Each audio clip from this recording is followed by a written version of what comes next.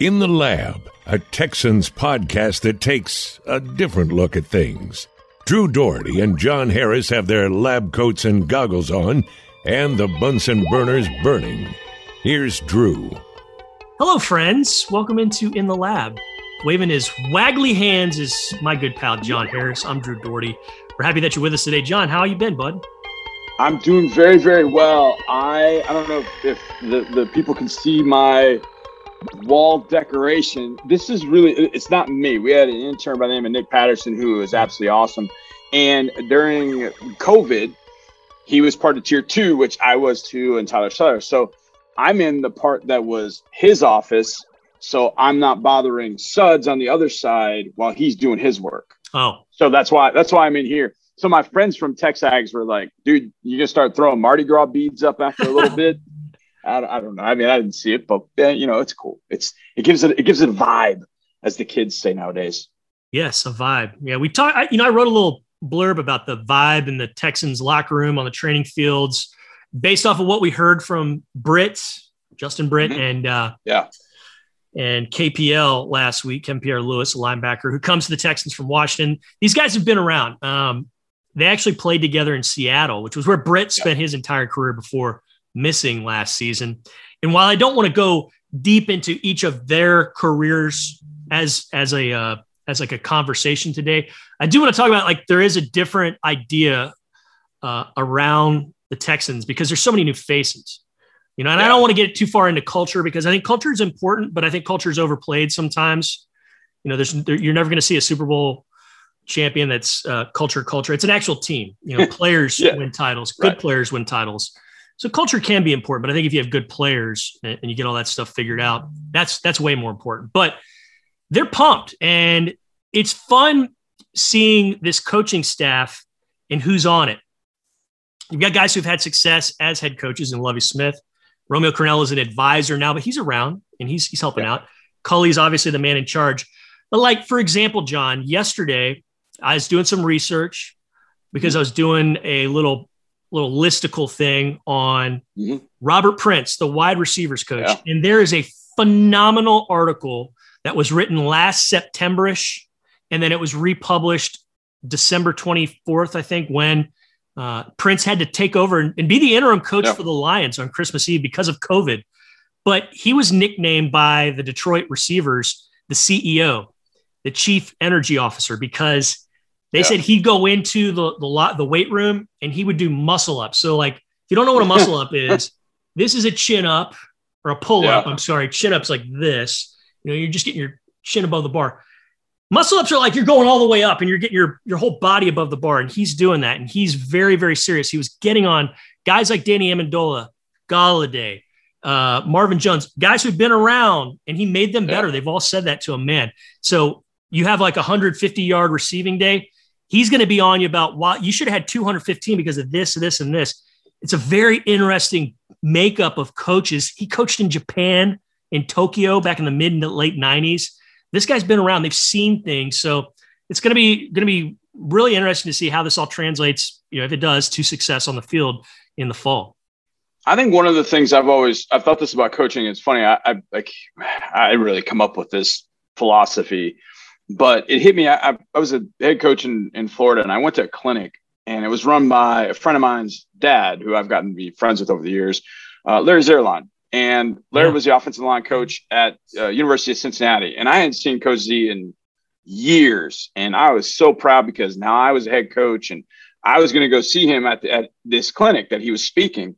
And so he was speaking on a Friday night and everybody else was speaking on a Saturday. And they were just trying to get this clinic off the ground.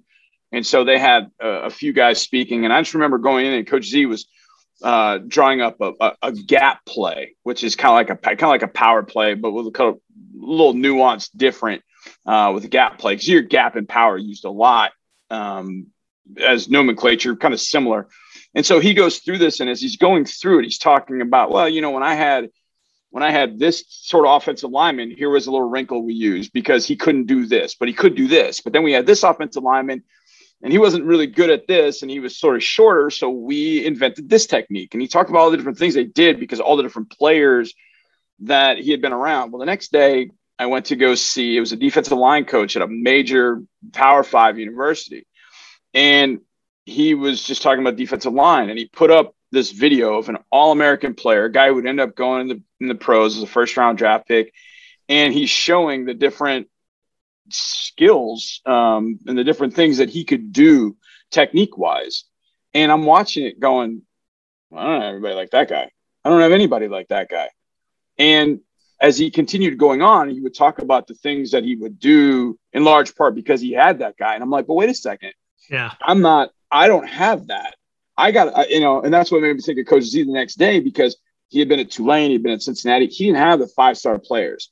They had to develop guys from what they had and took what they had and give it to players. And once Coach Z got to the NFL and he could take some of those things that he learned and he could put it with that talent, all of a sudden it's like, whoa, that's a pretty good marriage. But this coach is basically putting up like, well, yeah, just do it like this. Well, yeah, you can do that with that guy. He's amazing. But if that's all you know, then you're never going to be able to coach your way out of paper bag. And so that's why I love seeing coaches that have different experiences that they can bring to it, whether it's in a different league, whether it's with different types of players. They can take that and then add it to their coaching repertoire and end up being an instructive asset for those particular players, as opposed to, well, let's just roll out the balls and play because you guys have better talent than everybody else. So I love coaches that have been around and they've seen the best and they've seen the worst. And so they can adapt based on what they've seen before. And a guy with such a traveled history, some people are like, well, he's never in the same place year after year. But in the end, what that does is it makes that coach that much more adaptable to the situation that he's going to see, not only in the same building year to year, but in the league year to year, because it's going to change every single year. So I love CEO. That's a good one. I want to jump on that. You just bring that up. So you're talking about coaching in general, but for example, Prince, he has, like you said, been around to a lot of different spots. Now, Detroit was where he was the longest. He had been there since 2014 and he stuck there. That's a long time. It's different than his record because he was there through 3 different ownerships, through 3 different coaches. He was hired by Caldwell, stuck through all that, through that coaching change. But before that, he had bounced around. He'd been to Boise, Colorado State, Portland. I mean, he basically did a tour of the whole upper Northwest, the great Northwest. Yeah, he was like Lewis and Clark boiled into a football coach. He's from California. He was born in Okinawa, lived his first 7 years there. So he had been around and then found stability these last few years. And it was fascinating to see. And then talking about offensive line, because you just brought up Coach Zuerlein. Well, the new offensive line coach is James Campen, spent an eternity in Green Bay. I think there might be only one other assistant coach who was ever there for a longer duration than Campen was when I was doing the research on him. And I mean, think about it.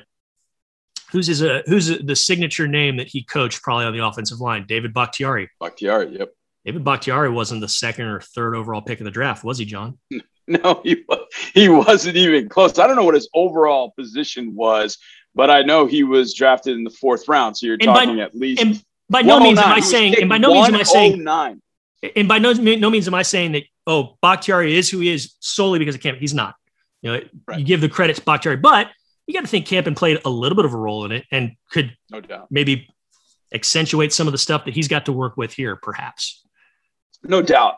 I mean, Bakhtiari was 109 overall. And look, that was probably a combination of teams going, well, I don't know. I don't see the athleticism. I don't know. And then you get a guy like that falls to the 4th round. But I guarantee you sat with David Bakhtiari and you said, hey, what did James Campen mean to your development? I would imagine you get a pretty good earful. And that's the thing. When you look at the Packers over the years that Campen was there, they did not put a 1st round, 2nd round emphasis much of the time, if at all, on offensive linemen. I remember Jason Spriggs was drafted. I can't remember. I think he was late. Was he 1st round, 2nd round? I can't remember. I think he was 2nd. He's 2nd round pick.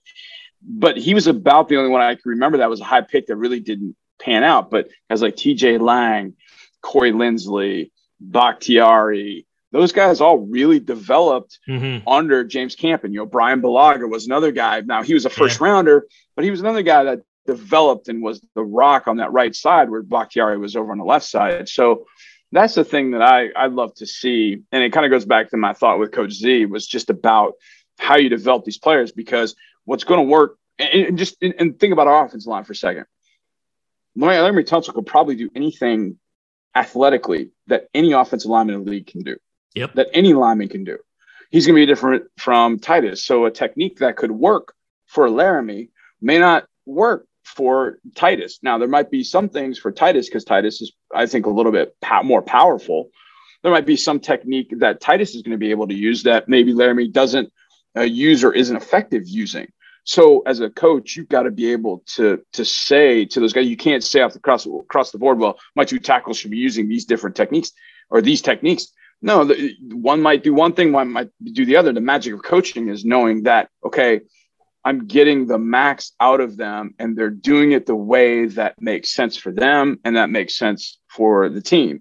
And that's what I love in a coach. And that's what Coach Z basically taught me that night was, you're not going to have all the same guys. You can't block this all the same way. You can't do this all the same way. And I've kind of filtered that through to kind of everything that I do. And it really helped me as a coach and as a teacher to realize, okay, that kid doesn't learn like this one does. This one likes visual. It's even like my own kids. My son wants to do everything in his head. My daughter wants to write everything down, and trying to help them, especially math, because that was my subject, trying to help them and figure out what worked.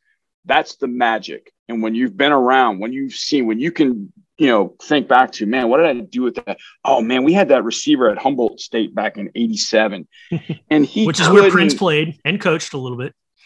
Oh, was it Humboldt State? Really? Yeah. He started. He started at San Bernardino Valley College, played there 2 years, and then went to Humboldt State, finished his playing career there, and then he was like a GA, I think, right out of college or shortly thereafter. So weird trivia fact. I think Humboldt State's football program shut down a few years ago after they had Alex Kappa, I believe. Now they could have come back. I'm not totally sure, but I want to say that they closed the program down. Maybe they came back. Their last season was 2018. I think Alex Kappa was either that year or the year before. Now he's playing for the Tampa Bay Buccaneers. Either way, the point being, God, why did Humboldt State come up? Because of him. That's where he's from. You probably had seen that at some point. Yeah, I've probably seen it some point. Anyways, the point being, you can refer back to some player that was too short, too small, too slow, too something, but you got something out of him and out of him or her, depending on what sport you coach, and that you can apply and say, hey, wait a second, when I had this guy, I had this player, we did this with them. And I think that's the point of having experienced coaches that have been around and seen some different things. And obviously Campen getting away from Green Bay for a few years, seeing some different things and now bringing it to the Texans and hopefully getting that production out of them. And it's such an important part of the coaching business, because we're not all blessed with guys, 5 guys like Laremy. I could go out and coach Laremy like, hey, Laremy, go block him. And he'd be like, okay. I mean, we'd love for it to be that easy, but it is not. But, hopefully, our listeners will get the point. And that is, when you have different experiences and you're not blessed with all those players and that talent, you got to find a way to do it. You got to find a way to get it done. And Campen's gotten it done. Robert Prince has gotten it done. And hopefully they'll get it done here with the Texans. Amen. All right. It's always good talking with you, John. And I can't wait to do it again. This has been In the Lab, and we'll be back again next Tuesday.